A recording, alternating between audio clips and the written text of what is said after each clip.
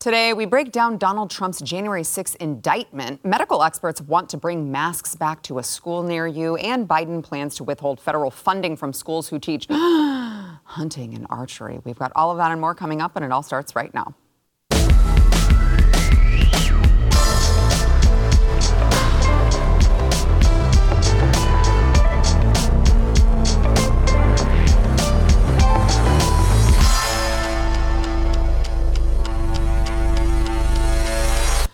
Welcome to the news and why it matters. I am Sarah Gonzalez, and as we briefly mentioned on yesterday's show, former President Donald Trump was officially indicted yesterday afternoon on charges related to the events that took place on January 6, 2021. The 45-page indictment contained 4 separate charges: conspiracy to defraud the United States, conspiracy to obstruct an official proceeding, obstruction of and attempt to obstruct an official proceeding, and conspiracy against rights. Trump has been ordered to appear in federal court in Washington, D.C. for his arraignment this Thursday. Now, for those of you, if you're not following along closely, you may be lost. This is Trump's third total indictment since announcing his candidacy, the second federal indictment, but not likely to be the last, as the Georgia indictment over the 2020 election is still looming. So you sit back and you have to ask yourself, why now? Why is this all happening at the same time? Why have over 1,000 people already been charged over events that took place on January 6th, but they waited over 2 years to charge the person they claim is the most responsible? Well, let's look back at a timeline of events the last several months of political persecution of Donald Trump and see if we can find anything curious, any connection, courtesy of State Freedom Caucus Director Greg Price. This is June 7th. FBI releases documents to Congress alleging the Bidens took a $10 million bribe from Burisma.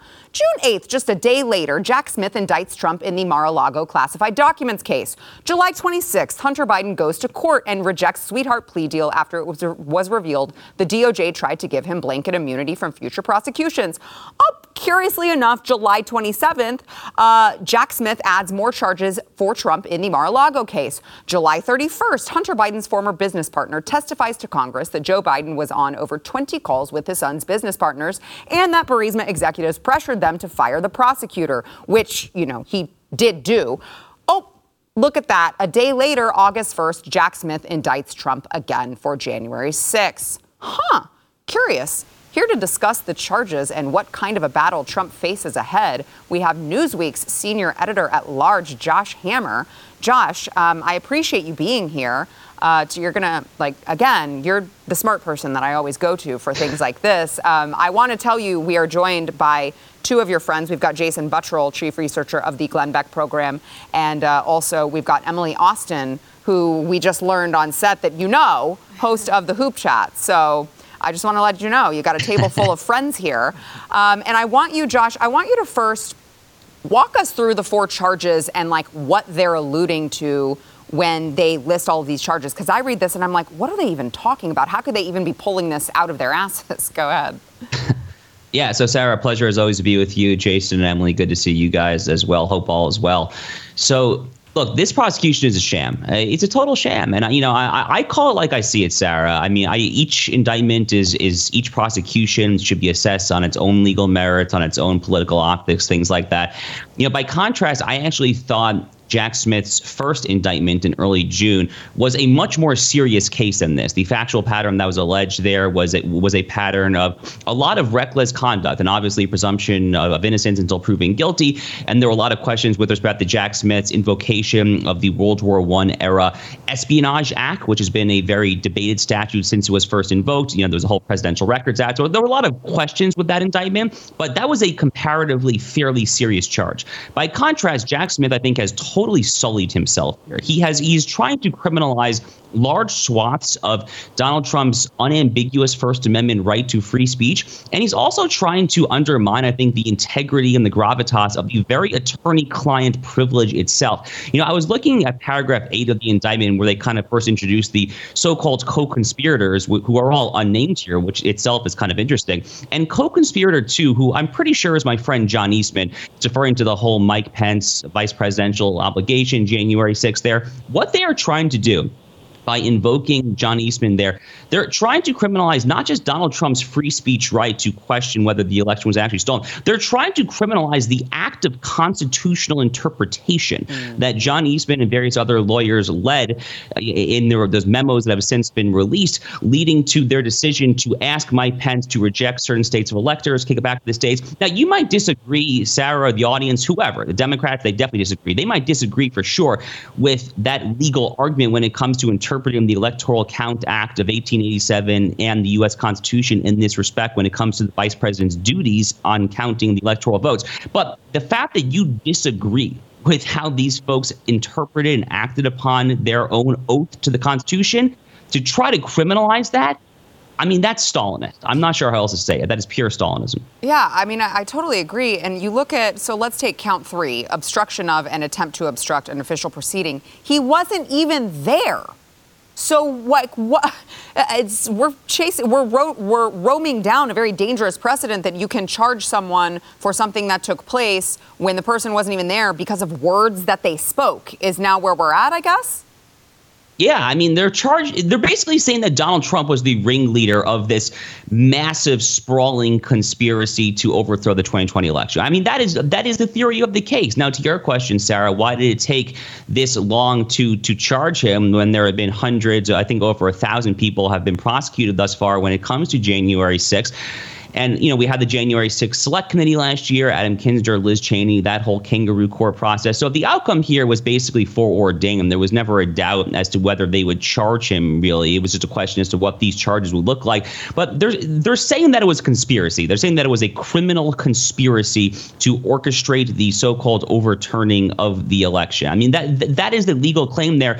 But like I said, it's infringing not just upon free speech rights. It's infringing not just upon the attorney-client relationship, especially when it comes to constitutional interpretation here, but it's also just fundamentally political. Now, when it comes to the U.S. Supreme Court, when it comes to constitutional law in the federal judiciary, the court has developed a doctrine called the political question doctrine, which is where you have a dispute and the court does not stand fit to provide a remedy, monetary damages, or some sort of other equitable relief. They'll say it's political question, the political branches, you guys sort it out.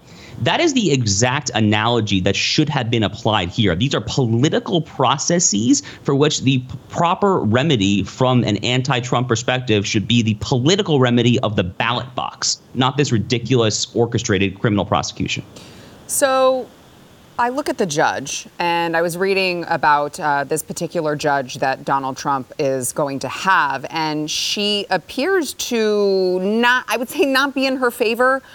She has tried at least 38 people who were ultimately convicted of crimes that occurred at or near the Capitol on January 6th. She gave prison time to every single one. Some of these people received over 5 years, the longest sentences that were delivered. And I believe I was reading that she was even giving more sentences than Biden's DOJ, or longer sentences than Biden's DOJ was even recommending. So you talk about the judge, I would say might be a little biased. You talk about the trial being in D.C., I would say might be a little biased. Like, what is this? Does Trump stand a chance? As much of a sham as we all know. Well, Emily, we've just met. I don't know if you also agree that it's a sham. So I don't want to put words in Emily's mouth. We're going to hear her opinion here in a second. But I would say, and you've just said, Josh, is a total freaking sham. Regardless of all of that, how much of a chance does Trump stand to get through this without prison time? Well, I mean, I presume that he'll lose at the jury trial. I presume that he'll lose at the trial court level. You obviously have an appeal, right? And the D.C. Circuit Court, I mean, you know, this is where President Trump's own presidency becomes very important because he was responsible for nominating judges in the federal judiciary. And he was responsible, along with his inside advisors and outside advisors, for reshaping many of the courts of appeal. And, you know, the D.C. Circuit is not one of the more right-leaning circuits. It is not like the Fifth Circuit that I clerked on or the Eighth Circuit, but it is not a far, far left circuit either. It's not like the Fourth Circuit or perhaps even the Ninth Circuit. So, you know, on appeal, he stands a chance. Now, I presume this case will ultimately make it to the Supreme Court in some capacity, maybe not kind of a full merits appeal, maybe like an emergency docket petition to stay a lower court. I mean, the Supreme Court will probably get a word in edgewise here at some point. But yeah, I presume that he's basically toast at trial, the same way that I presume he's probably toast at trial in the Alvin Bragg case in New York, which is, if anything, is even more of a sham than this one. Yeah. Well, Josh, I appreciate you joining us, coming on and explaining all of this to us. I wish that it was more of this just feels so depressing. Like I don't know, it kind of feels like if this stands and Donald Trump actually loses this case and potentially we have a former president going to jail over basically political persecution, the justice system is kind of toast as we know it. Am I being too depressing here? Am I off base? No, you're not off base. I mean, realistically speaking, what I think we're seeing play out if Donald Trump ends up being the Republican nominee, as he's the obvious polling favorite to be right now, and if Joe Biden ends up being the Democratic nominee, then you will see a presidential election next fall between two baby boomers or whatever the predecessors were, the silent generation in Biden's case, perhaps. You will see an election between two folks who are well past their prime as far as just basic kind of age and aging and whatnot, basically kind of battling it out for the right over who does not go to prison. That is potentially what the American people will decide next fall. Great. That's awesome. Thanks for the great news. Josh Hammer, senior editor at large over at Newsweek. We appreciate you being here. We'll see you soon. You bet. See you soon. Thanks. All right. So I want to get I would imagine both of you have some opinions on what has taken place, and I would like to hear them at this point. Jason? Actually, I was rude. Ladies first. Gender equality, that's all you. Ladies first. That was rude of me. No, we want equality. You go first. I read the entire thing, as I always have to do. Of course. Well, that's why we had you here today, I'm the Jason. dork that they make read all this stupid crap. Genius. 400-page bill. Here, Jason, there you read go. this. Let us know what it says. You guys ever get on Reddit for like spoilers and stuff like that? Absolutely. That's what I felt like I was reading. It felt like what are the spoiler leaks from the new Marvel movie? You know, whatever. And then it's all this most ridiculous stuff that whoever wrote this really wants to happen in the movie. Yeah. This sounded like a Reddit spoiler leak or fan fiction, but stolen totally from the January 6th committee. I didn't see anything in there that wasn't already revealed from the January 6th committee. And that's what this is. The Democrats are pissed off that they couldn't impeach him for inciting January 6th. They're pissed off that nothing came, and no one cared even about the January 6th committee. No one gave a crap about that. So now they did some whatever this is and somehow, rustled up an indictment. Absolutely insane. Josh kind of went into this a little bit, or a lot. It seems like they're setting a dangerous precedent for whatever speech we do not like. Right. Mm-hmm. We're just going to make this, I don't even know what you call it, criminal misinformation, maybe? I guess that's now a thing, criminal misinformation. But no one's even talking about the court case law precedent that this is establishing. Yeah. How else can they use this? Because they're already using things that they've done for January 6th and the people they've already prosecuted for January 6th. They're already using some of those ways to go after Donald Trump. Yeah. So this is just building upon building upon building. Right. Where are we going to end up? It's incredibly dangerous. I think it's also, Emily, criminalizing thoughts, because how can you prove that someone believed or didn't believe something at any given time? I'm so upset about this. So I want to offer both of you a different perspective, because my perspective, it's not an expert opinion. It's not Josh, it's not yours. From an exterior point of view, I just Googled. And I know the media is very against Trump, so I wanted to read both sides. And it seems like most of the articles I was reading was he said, she said. And there was one line that stood out to me. It said, Donald Trump said he knew that the things he was saying was false. Right. Did he tell you that? Right. Did he tell you, hey, by the way, I was lying? Right. Because I don't think that happened. And, the journalist in me, the first course I took when I studied journalism was ethical and moral reporting. And that, stuck with me. But it seems like it's just not a thing anymore. And it just upsets me because, if someone's wrong, you're wrong. Yeah. But you can't be wrong because the media said so. You can't be wrong because I didn't like your speech. And I'll give you an example that also really upset me lately. I don't like Kanye West. I think the guy's a psycho. I think he hates Jews, and that's my opinion. To censor him, to criminalize him, to silence him, not an option. Yeah. I don't like you, but you can face the consequences of your free speech. This is America. This is not China. This isn't Russia. This is not Turkey. Why are we now painting someone to be a criminal because we don't like his speech? Toughen up. I don't know how else to put it. I sound so insensitive, but no, just deal with it. It's the same with Alex Jones. Yeah. It's exactly the same. I don't agree with what he said. Exactly. Yeah, right. They were saying that Kanye should be banned from Twitter. No, let him speak his truth. And if we don't like it, he can face the consequences of losing business, losing fans, losing endorsements. That's the consequence of free speech. It just sets a really weird precedent, like you said. Now, where do we draw the line? Because this is no longer free speech. Yeah. And now we're going down a really, really slippery mountain. It's interesting that, if you look at how the mainstream media is reporting on this, they'll pick out a couple of these charges and they'll say it in the exact same way that the U.S. attorney said it. A couple examples in which I think both ways are very, very misleading. A couple examples are the fake electors.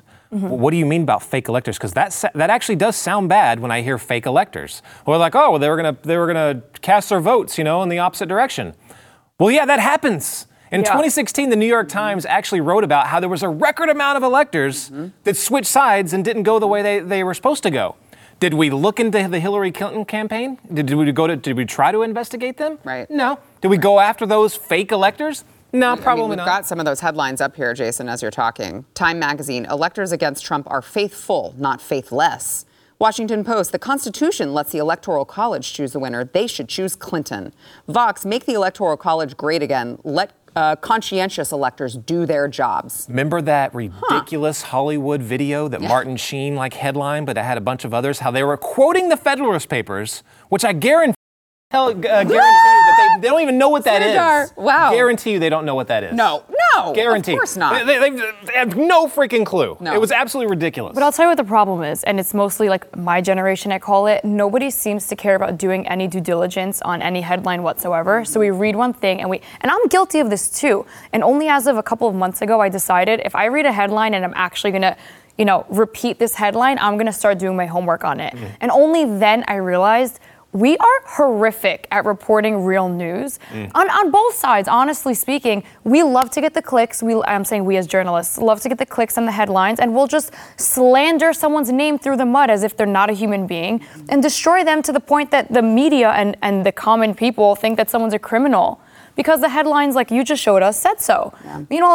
If you actually read, you'll see it's he said, she said. There are no facts. This is literally a race with no finish line. Yeah. The second example of that, and that's I just coming to my mind because Josh was talking about it, the Mike Pence ask, so the way it's framed is Donald Trump and his cabal were like, nope, turn it over, and instead of counting the votes, just say we won. That's how they're framing it. Right. What they actually were talking about, and again, he said how they were interpreting the Constitution, was before he counts certain votes. And those specific votes were in the battleground states like Arizona, Pennsylvania, places where they had heard that there might have been something funny going on, to send it back to them, call Congress in to have an emergency session so that they can fully look into it. Right. That's all they were asking. Right. Mm-hmm. Right. And everything that President Trump, that they're saying is illegal, he had every right to ask for. Right.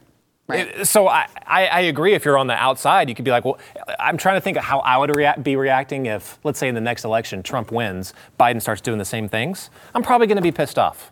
Yeah. I'm probably going to piss off. Yeah, but are you going to be pissed off because they've already set the precedent that you should go to jail forever if you do it? Or are you going to be pissed off that he did it in the first place? I'm going to be pissed off that he just did it. I mean, if none of this ever happened and he did it, let's say they didn't do it to us first.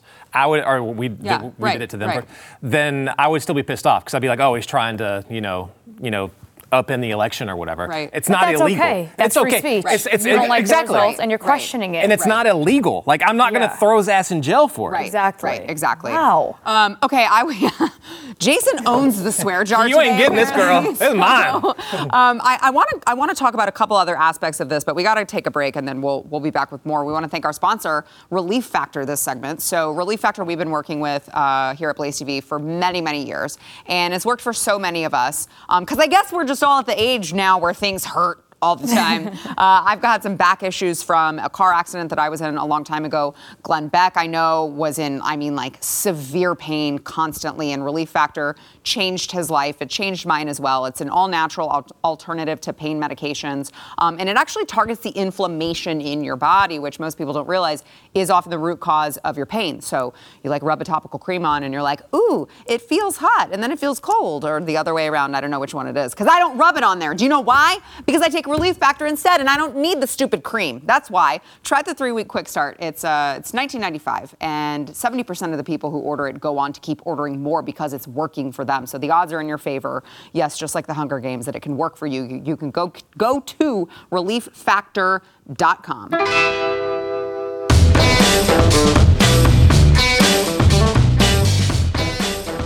I want to play for you guys the indictment announcement from special counsel Jack Smith, who he goes up there and the dude looks like a bitch who's about to cry, honestly. Swear jar.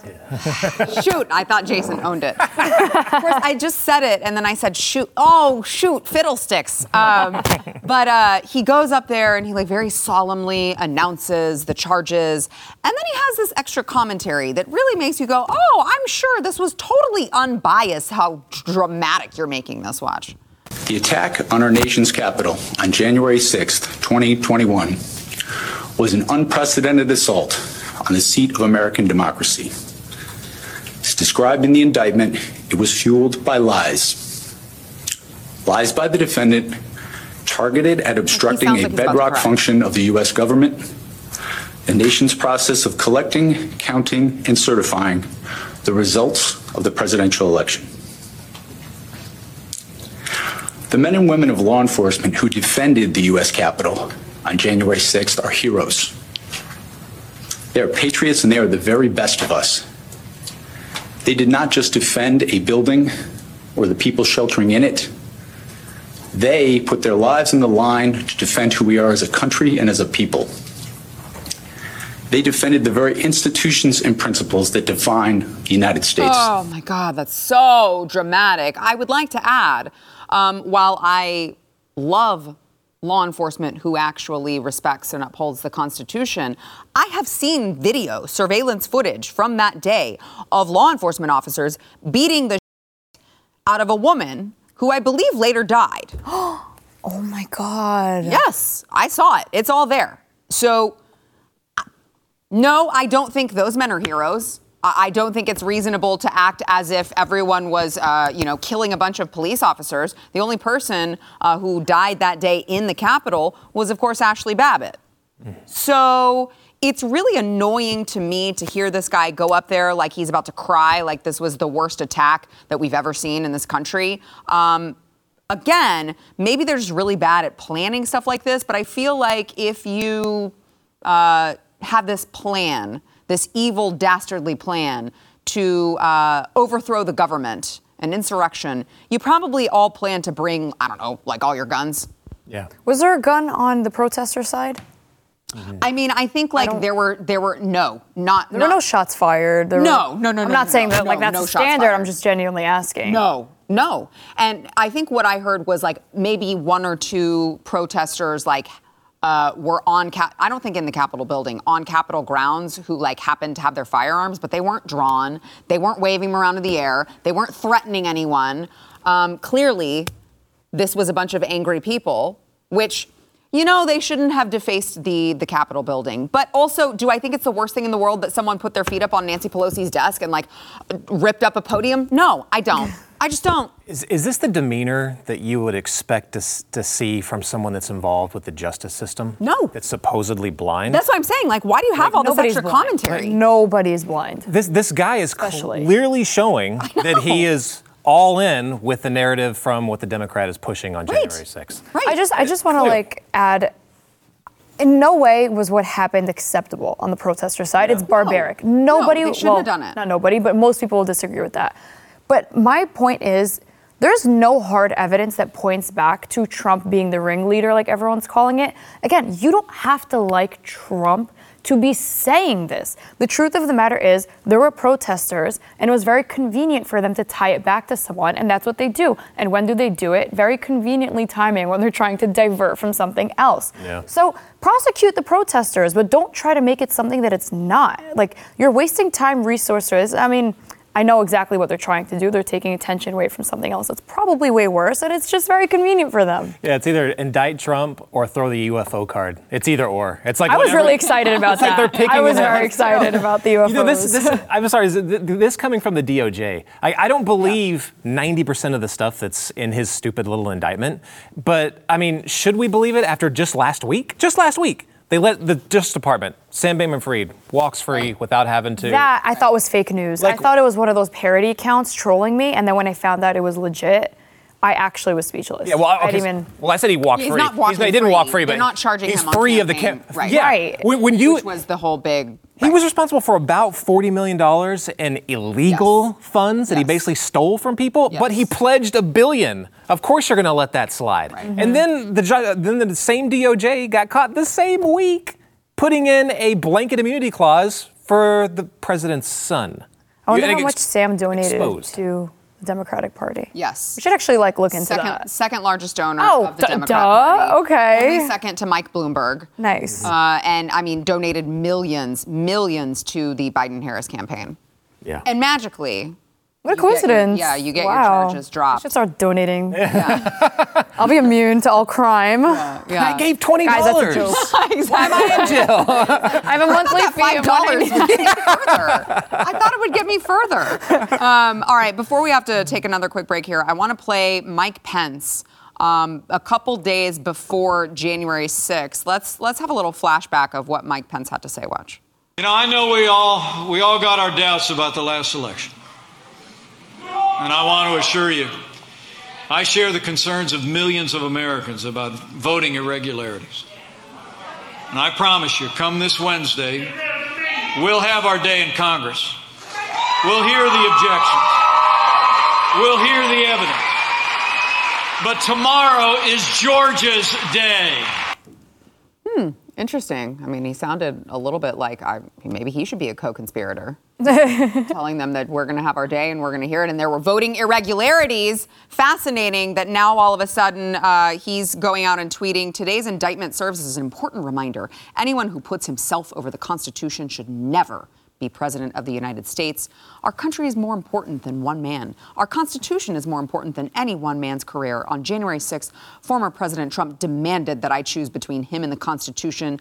I chose the Constitution, and I always will. I'm going to go to my burner, and I'm going to comment. Actually, yeah, I'll go to my burner. And I'm going to comment how. Just answer that question, and I'll be very satisfied. How did he make you choose between him or the Constitution? Just answer that, and I'm Team Pence. Actually, no, I'm not. But yeah, you get my point. Nothing would make me Team Pence, but I still want the question answered. Yeah, I want my question answered. All right, let's go ahead and take a quick break, and we will be back with more.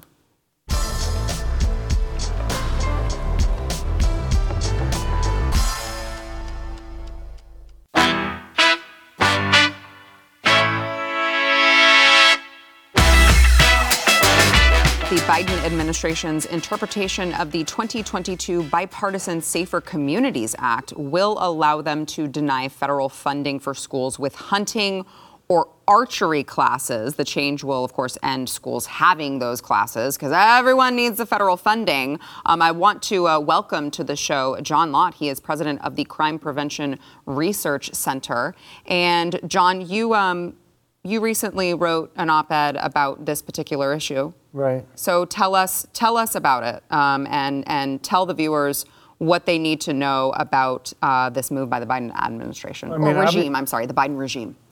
Well, obviously, archery attacks are something that we're seeing constantly every day in the news. Katniss Everdeen tears it up. That's crazy.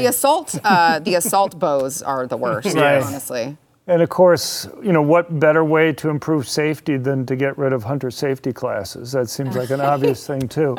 Right. So it kind of fits in with the community safety part of that. Yeah. So, look, the Biden administration's been having pretty much a war on all sorts of aspects of guns and hunting. I mean, this is not the only thing that they've done. Mm-hmm. But as you mentioned, about 9% of funding for public schools in the United States comes from the federal government. So you threaten to take away 9%. Mm-hmm. My guess is there are going to be no schools that are going to keep these types of programs.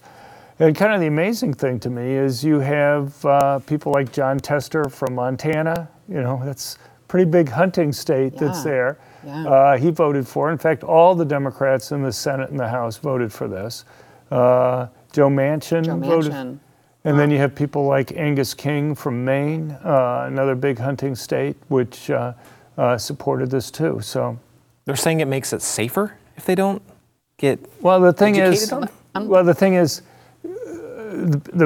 I mean, I don't even know what the argument is for the archery, but for the hunter safety is, they just view this as kind of a gateway to people getting guns generally. It'd be better for people not to get guns, and if you don't get the hunter safety training, then you can't get your hunter license, and so it's just better to, I think they're becoming more and more obvious that their end goal is just to have people not have guns per se. Yeah. And, look, they're doing all sorts of other things. They're going to ban lead bullets for anything in national parks, for any type of hunting.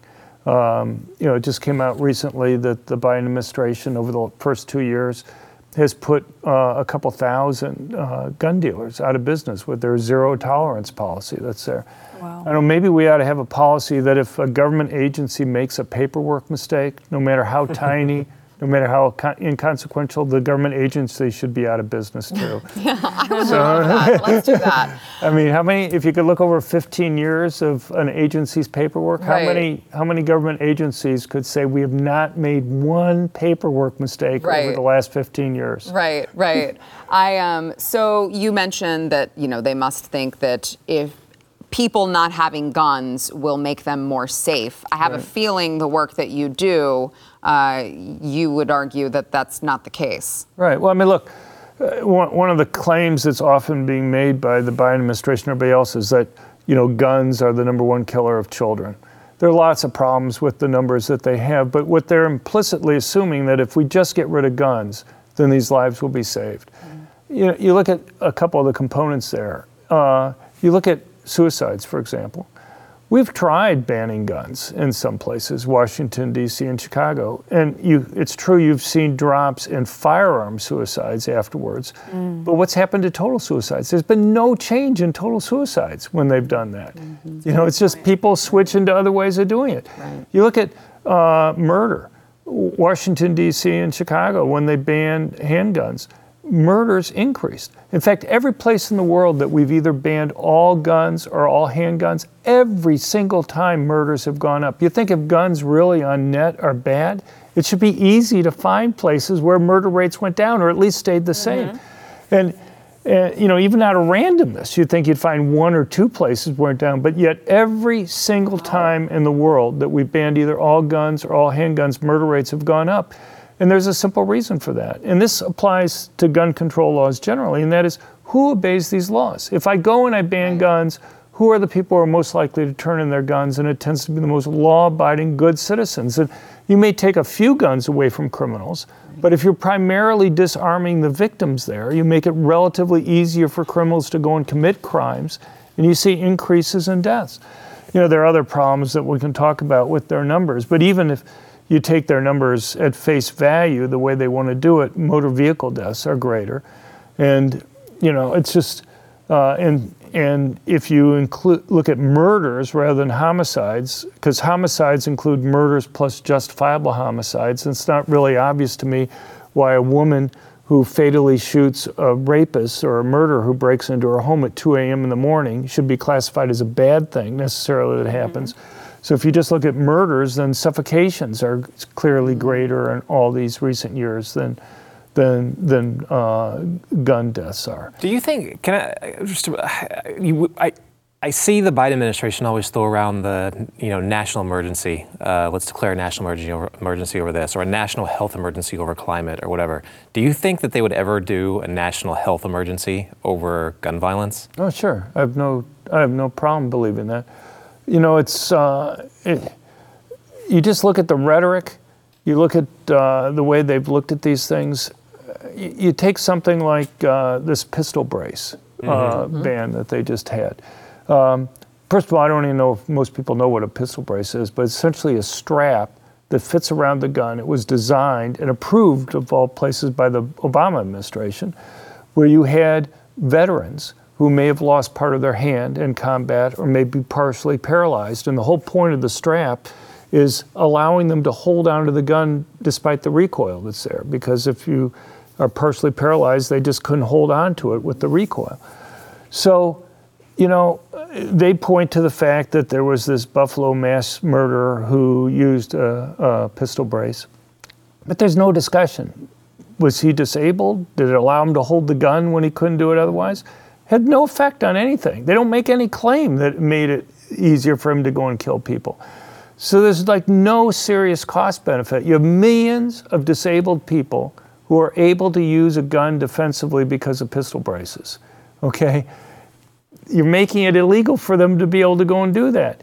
There's no discussions. Well, how many people now aren't going to be able to defend themselves versus crimes that you're saying? It's not like we have a lot of disabled people going out and committing crimes all of a sudden that we weren't having previously. And so I just see things like that come down. But, you look at things like the Bruin decision last year, the Democrats, Sotomayor, Jackson, and Kagan, they refused to recognize that there's an individual right to self-defense, let alone an individual right to self-defense with a gun. I think, you have Gabby Giffords a couple months ago. She had an interview with Time magazine, where at the end of the interview, they asked her, what's your goal? What do you want to achieve with what you're pushing? She says her goal was to get rid of all guns.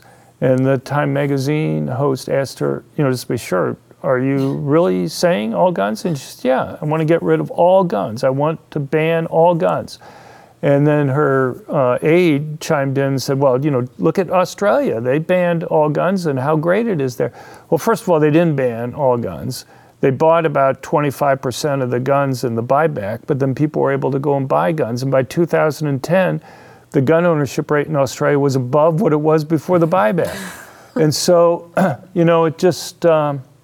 But, the point is, and I can give you other people recently who, you look at these things, they can't ever say anything positive about people having guns for defense. And the weird thing is we're in this world right now where Democrats have supported cutting funds for police. They support district attorneys who refuse to prosecute violent criminals. They support liberal judges who over the last few years have released half and even 2/3 of the inmates from local jails. They've supported things like this bail reform. You just had a case in Detroit a few weeks ago where a man murdered 3 people. He was released on essentially just having to put up $1,000 in bail, and then he murdered somebody else. Mm-hmm. And the thing is, he's already facing 3 life sentences. Right.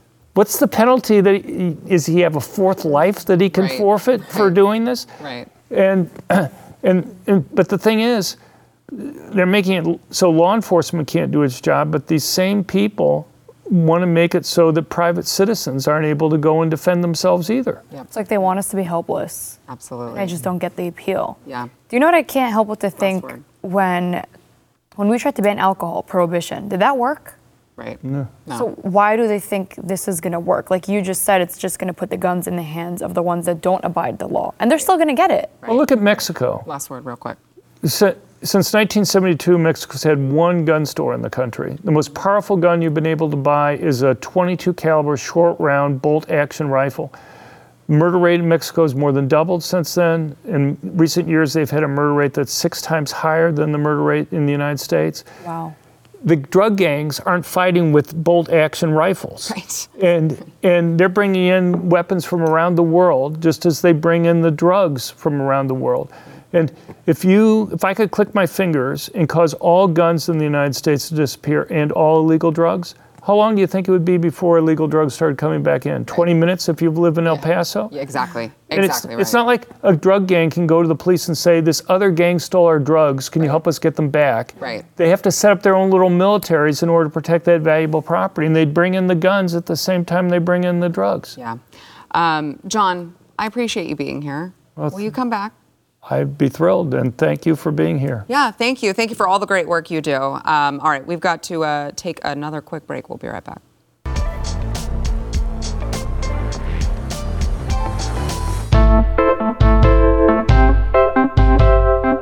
Pop singer Lizzo is facing a lawsuit from former dancers who allege fat shaming and other forms of harassment by the artist. Emily, tell us what you know. Okay, so here's what I heard, and it really triggered me this morning in the airport. Allegedly, Lizzo forced her background dancers to engage in sexual activities such as eating bananas from prostitutes' private parts. And female prostitutes? Female, eating a banana. Out of their vagina. Just don't even try to imagine that, because it's just like more, I don't know, it's gross. Sounds like a party to me, actually. I don't know. Maybe you, but here's the thing. Would you come out then, months, years, whatever later, and then say that you were forced to do that? Can I just prompt the question, how did Lizzo force you to do that? If she was doing it herself, to each their own, but did she put a gun to your head and say, you're gonna eat this banana? Like, I wanna know how these allegations came about. How are you forced to do that? Okay, to be fair, she's very large. I was gonna say, she's a big girl. I might be a little intimidated if Lizzo was like, You will eat the banana! you will eat this banana out of this prostitute's vagina or you're fired, bitch. I'll be like, okay, yes, ma'am, I will eat that, but whatever you want, ma'am. I agree with you. Because I was just like, how? I literally want to go to the girls and be like, what are you doing? I want to know how Lizzo forced you to do that. Did she just ask and you're like, okay, Lizzo, because I want to be your dancer? Right. How did that come about? And then the fat shaming, that speaks for itself. I don't have to say anything about that. Like, the memes on Twitter speak for themselves. This woman, put her back on screen. The allegation is that this woman is fat shaming her backup dancers for this woman is fat shaming her backup dancers for gaining weight. They look pretty fit. That's the allegation. In the background. They look great. I mean, listen, when you're behind that fatso, it's very easy. Well, no, I wouldn't say they all look wonderfully fit. No, but it's okay. She's a new standard of beauty. Well, but that's the thing, is like, she's supposed to be the new empowerment of, female beauty and the epitome of beauty, and it's okay to be morbidly obese. Just look at Lizzo. Well, why isn't it okay for her female dancers then? It's just horrific. I was talking to a runway model at New York Swim Week, and she's very, very thin, but beautiful. She's healthy, she's fit, she's toned. She's like, it's so unfair that I invest my life into looking good and profiting off of runway for a girl who's morbidly obese to win the cover of the magazines, and she gets the brand deals because she's the new standard of beauty, when I work out 7 days a week and I run and I take care of myself. And I was like, it's not easy to look healthy, to be fit. It's not about looking thin. No. It's just about taking care of yourself. Yes. So neglecting yourself is not the standard of beauty. It's the standard of everything you should try not to be. Yeah, exactly. Well, this pop culture chat brought to you by the news and why it matters. I love how I was just kind of like out of my island. I just let it go. Look at him. He's like the wall. And I'm like, he got nothing to say. I'm not even going to go to him. We'll be right back.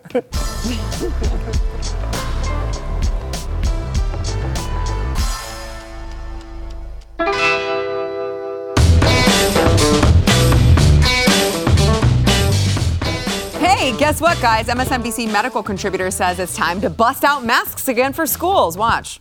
I would just keep people on alert that when you're in those crowded spaces, think about the coughs and the colds, and sometimes many people don't even have any symptoms. A mask can be your best friend. Keep it. Try back in time. We've had them in our pockets, in our coats, in our backpacks. Time to bring them out again, especially as the school season starts. We don't want to see kids missing school for things that we could have prevented. The schools that are defunded by Biden. Right. Get ready. Make it stop. Masks are coming back. Do you know I stopped going to a certain nail salon because they made me wear masks up until 6 months ago? I was like, I'm going to make sure nobody ever comes back here ever again. Here's the hypocrisy. My body, my choice, right? I agree with that. You want to get an abortion, God bless you. That's between you and God. My body, my choice, but not when it comes to vaccines and not when it comes to face masks. Suddenly, you don't have a choice. Well, I would argue. It's not your body anymore. Now, I would argue that it isn't your body when it's in the case of abortion. And we can respectfully disagree on that because it is another human life. And I do not believe that you have the right to do that. I would say. But for argument's sake, that's what the left's saying, my body, my choice. They are saying my body, my choice. But not when it comes to COVID. I would say the only actual my body, my choice argument that you would have that is actually your body is when it comes to masks, vaccines, and anything that you are actually putting in, injecting in, ingesting into your body. And they, of course, want everything to be forced. So it's just like they took away free will. Yeah. They condition the public. By the way, Jason, thank you for being here. I do want to note the wonderful, the beautiful Emily will also be joining Alex Stein later tonight. I don't know if she knows what she's in for, but I honestly don't. Stream and subscribe to more Blaze Media content at theblaze.com/podcasts.